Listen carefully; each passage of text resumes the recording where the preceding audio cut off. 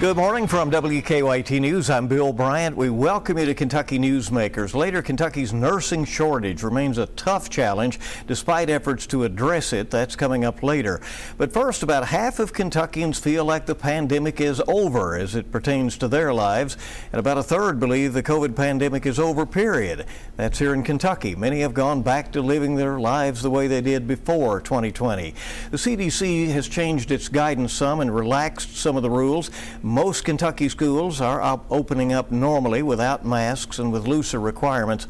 It all comes as most Kentucky counties continue to see a high level of transmission. That poll was done for the Foundation for a Healthy Kentucky. It also reveals Kentuckians are still movable in some cases on the vaccine issue. Joining us, Ben Chandler. He runs the Foundation for a Healthy Kentucky, a former congressman and former Kentucky Attorney General. Mr. Chandler, welcome. Good to see you as always. Good to be back with you, Bill. Well, should it be concerning, or is it to be expected that about half of Kentuckians think that the pandemic is in our rearview mirror?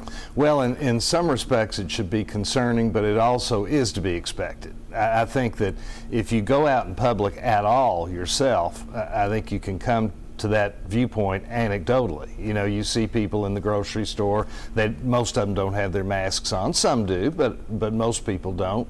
And it's pretty clear just with your own eyesight that people do feel like it's over. So this poll pretty much confirmed that, and it is not at all surprising because people, not only are they tired of it, they do, I think, have a sense that it's not as lethal as it was, and there are reasons for that, much of which has to do with us having had the vaccine, but also the mutations seem to be advantageous, at least in terms of being a little less virulent than it had been. Now it's more contagious, but it doesn't seem to be quite as dangerous, and I think people are reacting to all of that, but they still need to be cautious. Well, the polls seem to indicate that people have less confidence in the vaccines in some cases because yes, originally it was believed that it would prevent.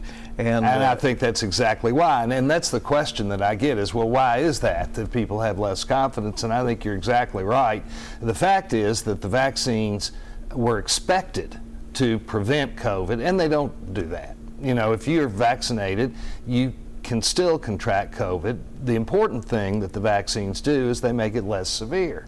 You're less likely to have a real bad case, and you're less likely to die. And that's extremely important, you know. I mean, and most people can live with that. Plus, most of the vulnerable people in our society have gotten vaccinated, and that's a very good thing. And it makes people, I think, feel a little bit more secure that even if they spread it, they're not going to be a dealer of death, so to speak, because other people are vaccinated too. Did Kentucky have a worse challenge because of the underlying health issues that so many folks have? Well, there's no question about that. And if you look at the health numbers, and we follow the health numbers very closely, just for starters, of course, we lead the nation in cancer, but we smoke more than other people. We have a high rate of obesity.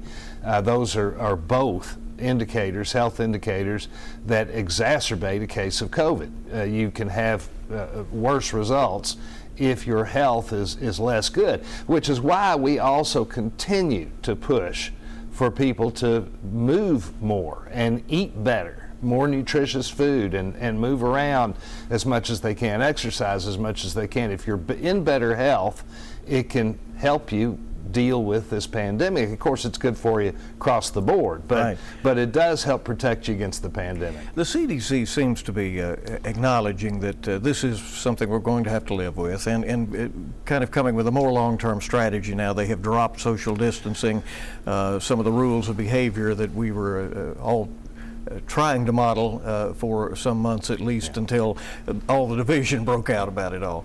Well, I think this is good news for everybody, and again, I think the CDC is realizing that we've got a certain reality on the ground. People are not going to focus on this like they did before. They're tired. They're ready to live their own lives. But one of the things that I find really interesting is that this follows a pattern that's very similar to the 1918 flu. You know, we have not had a pandemic like this in living memory. Nobody alive remembers any other pandemic. Right. The last big one that we had was 1918. We lost hundreds of thousands of people in that pandemic, and millions were killed worldwide. Well, as that abated, it abated largely because you had these mutations, just like we're seeing with this particular virus. With the flu, you had these mutations, and the flu became a little less virulent as it went on. It caused a little bit less harm all the time. Fewer people died. Same thing is happening essentially with this one, but it's been speeded up. The process has been speeded up by the vaccines. The parallels are amazing, aren't they? Into the times, even the division that was going on in the country. Exactly. I mean, it's remarkable that some things just don't change, and the parallels really are amazing. And you're seeing, I think, just like with the flu, we're going to have a situation here where this virus is with us probably on into the future. It'll be endemic, and we will continue, like with the flu, we'll have to get shots annually, if not more often, because this thing is going to continue to mutate. And just like with the flu shot, they develop a new one each year to try to take on the particular variant that they're dealing with the prior year. So they're trying to catch up with the variants, with the mutations. And that process is underway right now, and there is some confusion for people as to whether they need to boost now or wait until they maybe can get that new version. Well, and they can boost now, by the way, and still get the new version. So I would advise people to go ahead and boost now. But again, we're still doing that with flu. You know, we're developing a new vaccine every year with the flu, so you're just seeing essentially a pattern that's following the pattern of the 1918 pandemic. Your polling also seemed to indicate that some who are not vaccinated have some willingness to consider it. About a third of them will consider it, but what they want is they want to have an opportunity to talk to their doctors. They want to talk very seriously with their doctors about it and understand if it is right for them. So I think there's still people, clearly, there's still people who are willing to consider it, and those people feel like they don't have enough information. And I understand that, because a lot of the information that people get, depending, of course, on their sources, and it's hard to know what source to listen to, but it's confusing to people. And the information that they're getting is naturally confusing because they're getting different types of information. Didn't this come at a strange time? I mean, for the country, you know, because of that? Right now, trying to figure out who's telling you the truth? Because of the misinformation that we see all across the country. That's exactly right. And you've also got where you used to have media sources, just a handful of media sources. Now you've got innumerable media sources, and you've got no idea really who to trust. And I mean, this station, for instance, advertises that they're a station to trust. Right. I think they are, by the way. Thank you. But you know, it's a problem for anybody who is in the news business to give information to people that people can trust. And then you've got other people in the news business who are not even trying to give people proper information. You know, they're giving people information so they themselves can make more money. The flooding in eastern Kentucky, and that's obvious, we can see that, right? It brings a lot of questions about physical and mental health. We know that the death toll is 40 or so. Some healthcare facilities have been damaged. This is another major challenge after the tornadoes out in western Kentucky. Again. Well, you know, first of all, I think people want to point to climate change. We're seeing more and more of these kinds of events, and I think that really is a real problem that absolutely needs to be addressed.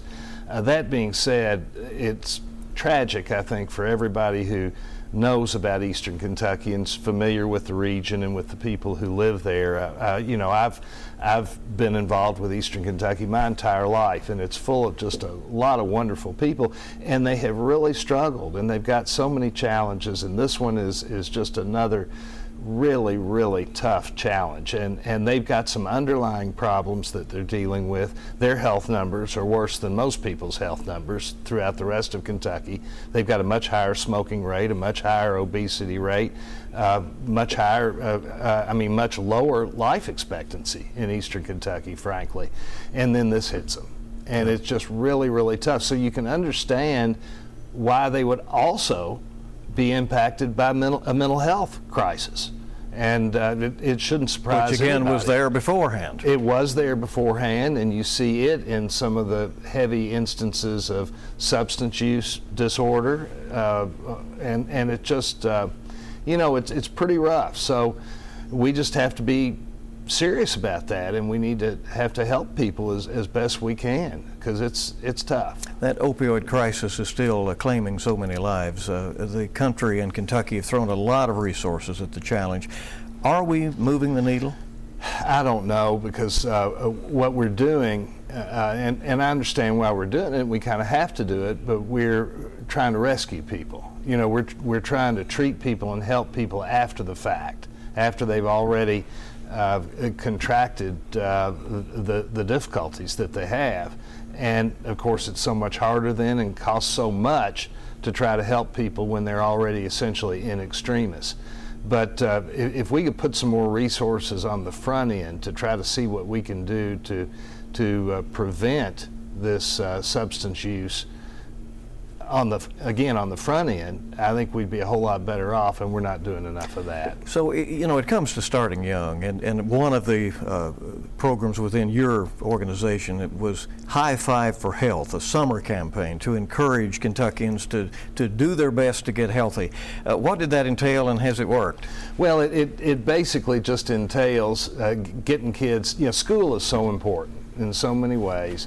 Getting kids ready for school, ready for the start of school, getting them mentally ready, getting them physically ready, having them essentially get more sleep, eat better, again, exercise more, read a little bit, things like that were all involved in the program so that they could go to school in the right frame of mind when school started and with, in better shape. We don't know whether it worked or not, but we hope it does. We're trying every little way that we can to encourage people to improve their behaviors so that if they do, of course, they can improve their lives, and that's ultimately what we want. We want healthy people here in Kentucky who get the most out of their lives. Do you enjoy this targeted role toward trying to improve the health of Kentuckians? You were a young man in a hurry, so to speak, a state auditor, attorney general, Congress, and ultimately a close election that you lost in 2012, and you moved on from politics, it seems. Well, now I'm an old man and not in quite as much a hurry. It's and it happens very quickly. I think everybody who's lived a little while knows how quickly time passes. But I'm tickled as I can be. I really am. I'm very fortunate, Bill. I have the opportunity to still contribute to the welfare of the people of a state that I love very, very much. I'm a native of this state. I just adore it, and I want to help people.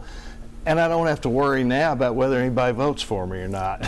I can tell you that in the present environment, that is a relief. That's rough, isn't it? Oh, I really feel sorry for people who are in public office right now because they can't win.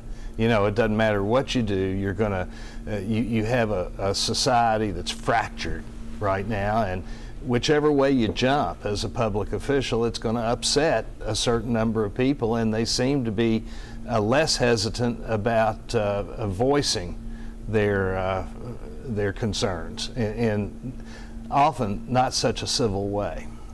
Yeah, well said. Ben Chandler, thanks for coming from the Foundation for a Healthy Kentucky. We appreciate it. Good to be with you, Bill. Stay with us now. We'll be back in just a moment, and we will hear about this nursing crisis from the Kentucky Nursing Association on Kentucky Newsmakers.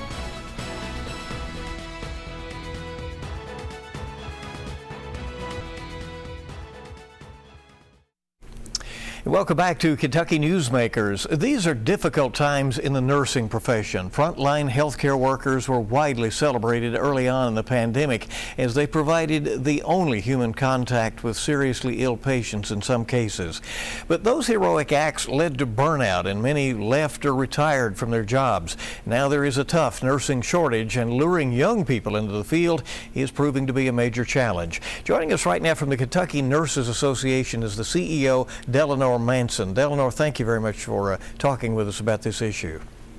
Well, thank you for inviting us. We are delighted that you are still interested in the nursing issues. Well, we know there is a nationwide nursing shortage, and it is impacting Kentucky dramatically and directly. In fact, the state is estimating we need to add 16,000 nurses to fix the problem. Is that really achievable with what you're seeing today?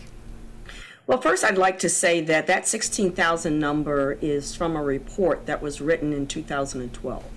That was pre-pandemic, and so in that report it said between 2012 and 2024 we would need 16,000 nurses. Well, I would say that pandemic, which we are still in a pandemic, we are going to need a lot more than 16,000 nurses. Is it achievable? Well, it will take a lot of work, and I'm very hopeful that we can get close to having more nurses to graduate from nursing school, that we are able to recruit nurses from surrounding states, and that we can make a dent in the need that is much greater than 16,000 at this time. But it really is a competition. I mean, you said we hope to be able to pick from other states, but Kentucky is competing with other states who are trying to lure nursing talent as well, right? Oh, absolutely. And so we have to make sure that when we're talking about recruiting nurses, that we are making Kentucky as attractive as it can possibly be, that we are making the organizations that are recruiting nurses to be as attractive as they can be. Yes, it is a competition because the nursing shortage, which started way before the pandemic and will definitely continue after the pandemic is over, is not just a Kentucky problem. It is a United States, it's a world problem, to tell you the truth. It's a global problem. Is it accurate to say that burnout is a major part of what has led to this nursing shortage, especially since the pandemic? Oh, it is definitely fair to say, and burnout in relation to working hours, working conditions, violence in organizations, it is definitely part of the problem. But the other problem is just that we have not been graduating enough nurses, and we can't graduate nurses if we don't have adequate numbers of faculty. So there's been a great increase in enrollment in nursing schools, and in fact, more than 4,000 nurses have applied for nursing schools, which is, when I say 4,000, I mean an increase of 4,000, not just 4,000, but an increase of 4,000 nurses in the last year over the year before. So that's really good. We need to make sure, though, there are a couple of things we need to really focus on, and that is making sure that we have adequate faculty, qualified faculty, as well as clinical sites. And we have to think about expanding our thought process of what can be a clinical site for nursing students. But then, Delano, you have to lure young people into those jobs, and it's the same issue that the teaching profession is having right now, just getting young folks interested in the profession. Several colleges I know are implementing new programs, Sullivan, BCTC, Kentucky State. Some programs like BCTC say that you really need to start courses as early as high school. They're working with UK to also try to recruit nurses. Are you seeing an enrollment increase in these nursing programs, or is there some need to get down there with the 14, 15, 16-year-olds and get them on a path toward nursing? Oh, I agree with starting younger. It is my thought that perhaps we should start in elementary school. Perhaps we should start as early as kindergarten, talking about the nursing profession and the opportunities to serve, as well as what it really takes and the expansive opportunities that nurses have in multiple areas for professional development, professional growth, as well as it's not just working in a hospital, but in all areas where nurses are. So yes, we need to start sooner, and we need to increase what I call the brand image of nursing, to say that being a nurse is a special calling and that it takes exceptionally bright people to be nurses. And so we need to do campaigns and marketing to actually explain to people what nurses do and the successes that we have in helping and supporting health and healthcare. What would you say to to a young person who has a lot of options right now, who might be considering nursing, but who might see the downside as well, and be really in a tough spot about deciding whether or not they'll pursue that career? Well, first I'd ask some questions. I'd ask, in the best case scenario, what would you like to be when you grow up? And this actually happened. I was doing a presentation at a camp in Owensboro, and the student said she wanted to be an astronaut, and I said, oh my gosh, that's perfect in terms of science, and for you to become a nurse and then go on to be an astronaut. And she said, I could be an astronaut nurse? I said, you could be an astronaut nurse. So I think you start with the conversation of what would they like to be, and then talk about how they can get there through and with nursing, because nurses are in so many professions. For instance, I'm a CEO, and I've been a CEO for a hospital, and I've had a very non-traditional nursing career. I served in the military for 27 years. And so the idea that there's only one way to get to nursing and only a few jobs that you can have as a nurse. I mean, there are nurse authors, there are nurse pilots. I mean, there are so many things that using the skill set that you develop in nursing that you can do with that education. There are so many careers. Let me ask you this, and because we've talked about the upside, but there is also this disturbing statistic that we've learned that nurses are taking their own lives. The CDC says nurses dying by suicide at a higher rate. Kentucky stats show at least 58 nurses have died in that way. The shortage, the burnout tied to those numbers. What needs to be done besides fixing the shortage to combat statistics like that?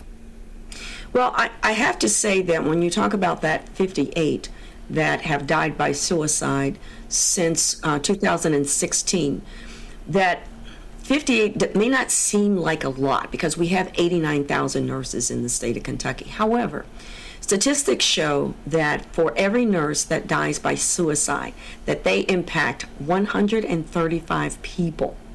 And those are colleagues, those are students, they're family members. And so if you multiply that 58 by 135, that's over 7,800 people who have been impacted by those nurses who have died by suicide.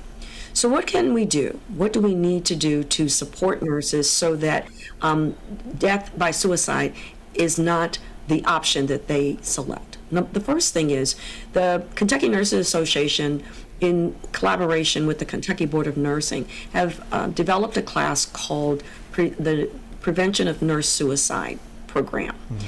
And it is a mandatory requirement that every nurse in the state take this class by July 1st, 2023. So that's going to help tremendously, because in that class it speaks to signs, symptoms, support, not only for the nurse who is in trouble, but also for the nurse who is observing that. So I think also focusing on mental health as being just as important as physical health, and giving people permission to share when they are not having the mental health that will support them to go on living, to have the opportunity to talk about it, and someone who will offer to help and support them to get some mental health support. Delano, to wrap up our conversation, so we have things that are moving here. The governor signed a new law to address the shortage. Some organizations say that does not go far enough. We do have these fast track programs. As you said, mental health is being addressed. But do we have enough support to help the helpers? We do not. The SB 10, which was signed by the governor, does not provide financial support for organizations that want to recruit and hire more nurses. Also, we need to have the wisdom of nurses who have retired. We need to get them to come back and participate in a program that we call the Nurse Emeritus Program. We need those nurses, and we need that wisdom.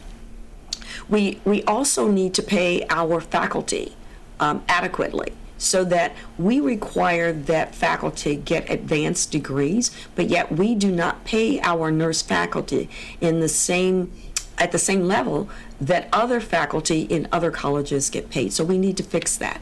Also, loans. We need to have loan forgiveness for nursing students as well as for faculty. So one of the major pieces that is not included in SB 10 is a financial component. I understand. Well, thank you very much. It certainly is a challenge with a complex set of answers. We thank you for being with us today. Delano Manson from the Kentucky Nurses Association. Thank you very much for having me. And stay with us. We'll be back on Kentucky Newsmakers in a moment.